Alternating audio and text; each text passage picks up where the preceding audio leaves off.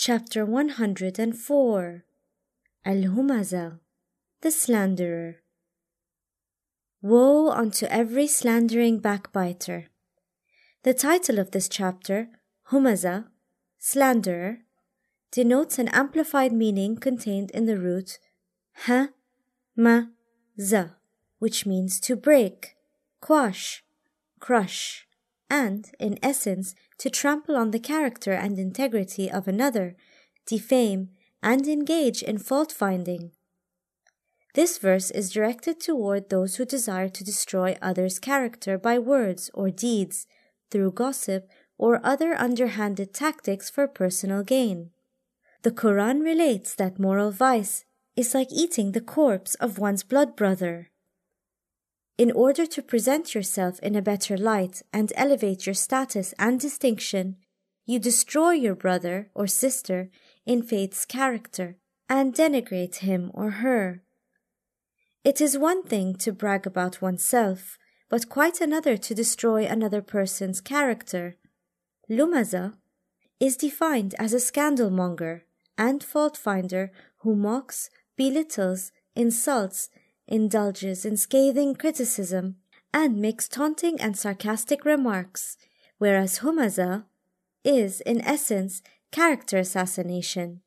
These twisted personalities allow themselves to damage and injure other people's character and prestige, not just destroying their property, but tormenting, oppressing, and annoying them, and assaulting their rights in other ways. Who amasses wealth and continuously tallies it? So who are the defamers and the slanderers? Those who are laser-focused on amassing wealth and constantly adding it up.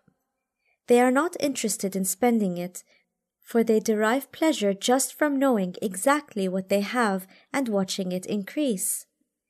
They enjoy hearing how rich they are and relish having their names appear on the list of the world's wealthiest people. In addition to fame, wealth intoxicates them. An anecdote might put this point in sharper context. It is a moral failing to become attached to any objects and spend large sums of money to acquire them. Wealth and bank accounts fall in the same category. Some people think, mistakenly, that wealth is the criterion by which they achieve a high social status. The downside of this view is that by competing to amass more, they become different people. Assuming that his wealth will make him immortal. Reviewing these three verses in the reverse order might further clarify this point. Why do scandalmongers slander others? Because they are innately inclined to long for immortality. Recall how Satan managed to deceive Adam and Eve, as recounted in chapter 7, verse 20, and chapter 20, verse 120. Satan whispered to him. He said, "O Adam, shall I show you the tree of everlastingness and a kingdom that never decays?" In other words, humans are motivated by two desires: to achieve immortality and acquire infinite resources and power. Of course, we all know that one day we will die, but to most people, that is just a conceptual and abstract idea. For even how we conduct ourselves reveals that we do not truly believe in death's reality, as if it will somehow pass us by. People suppose that wealth and power bring about immortality, whereas in actuality, this is the result of investing in the hereafter by doing good and charitable acts, working for the people's good and welfare, seeking truth, and exemplifying God's attributes in our conduct. Wealth and children are the adornment of the life of this world, but that which endures, righteous deeds, are better in reward. Chapter 18, verse 46. Righteous deeds last forever and receive the best reward from God.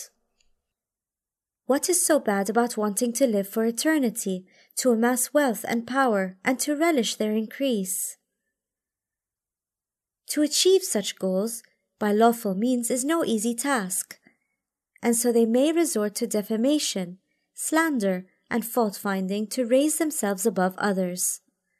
They put others down, break and destroy their characters, exploit and colonize them. This has happened over and over again in the course of human history. No, indeed, he will surely be cast into the crushing fire. So what is the end result? The word yunbadanna is derived from na, ba, da, to hurl, fling, or toss away, and hutama is derived from ha, ta, ma, to break, shatter, or demolish. The transgressors will be cast into the grinder, where they will be crushed and demolished. Thus, those who demean and devastate other people's character will come to know of their own character and be cast into the dustbin of history, crushed by the unwavering laws of the universe set by divine power.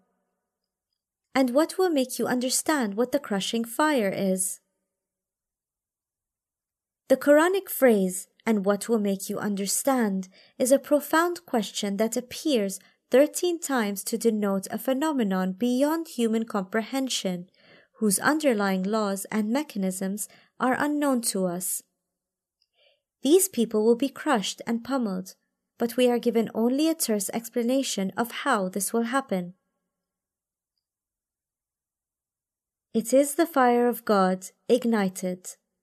Unlike the fire known to us, this one has a source and origin attributed to God, the one who has created the world's laws. Therefore, it has the potential to actualize it for those who deserve it due to their sins. For example, eating rotten food will show its effect in the body once active agents take their natural course and cause harm. And this fire will affect the body in the same way,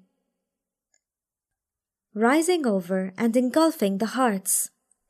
The sun rises after the darkness of night has engulfed everything. Yet when it rises, its light replaces the darkness and becomes dominant over everything, just as this fire does when it arises from and then engulfs the heart. It is narrated that the heart is a clean white slate that is slowly tarnished and darkened by one's accumulation of sins, just as an object is affected by dust or rust. The initial blemish will gradually cover the entire heart until it becomes impervious to light and unable to resist succumbing to dullness. This is what is meant by rise, tulua, namely to dominate and overcome the conscience, character, and personality of the scandal-mongers and slanderers. All throughout their lives, they hold people in contempt, trample upon and disregard their rights until very little is left of their own humanity. One cannot expect one iota of affection and feeling to be left in such individuals. The Quran says that such heartless people have eradicated their spiritual and primordial disposition of goodness, which had emanated from the divine breath, and thus it is now time for this fire to burn in their hearts. This is not the type of fire that we are used to, the one that is external and into which people are sometimes thrown. Even the fire from outside affects our nervous system, for our brain receives the message and instructs the body to feel the inappropriate pain. The source of these internal actions and reactions impact our brain cells. Those who have damaged these cells will acutely sense the rise of the fire dominating their entire self, or heart, being deeply regretful and full of remorse. The conscience shrieks as it is being burned. We are fully aware of the external fire, but heedless of and inattentive to the inner fire. Indeed, it enclosed upon them. Once the heart and the conscience are overpowered, this fire becomes infused into and inextricably linked with one's being. After it does so, one can no longer distance oneself or escape from it. In outstretched pillars. Imagine that a prisoner is kept under a roof supported by columns.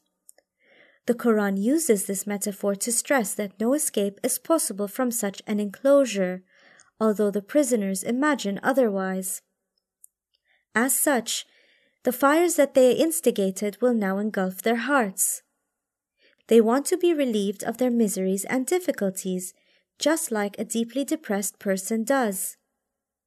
However, the latter does not even come close to what the former will suffer. They cannot even avoid thinking of the pending torment because it constantly comes back to remind them. After all, their self has been overwhelmed by forces that it can no longer control. In that torment, the nature and essence of the person who burned the hearts of others through scandal-mongering and character assassination will show itself. Many verses mention that this torment and fire, which reside within one's self and being, now rule that person's conscience. In other words, it is not an external fire from which one can escape.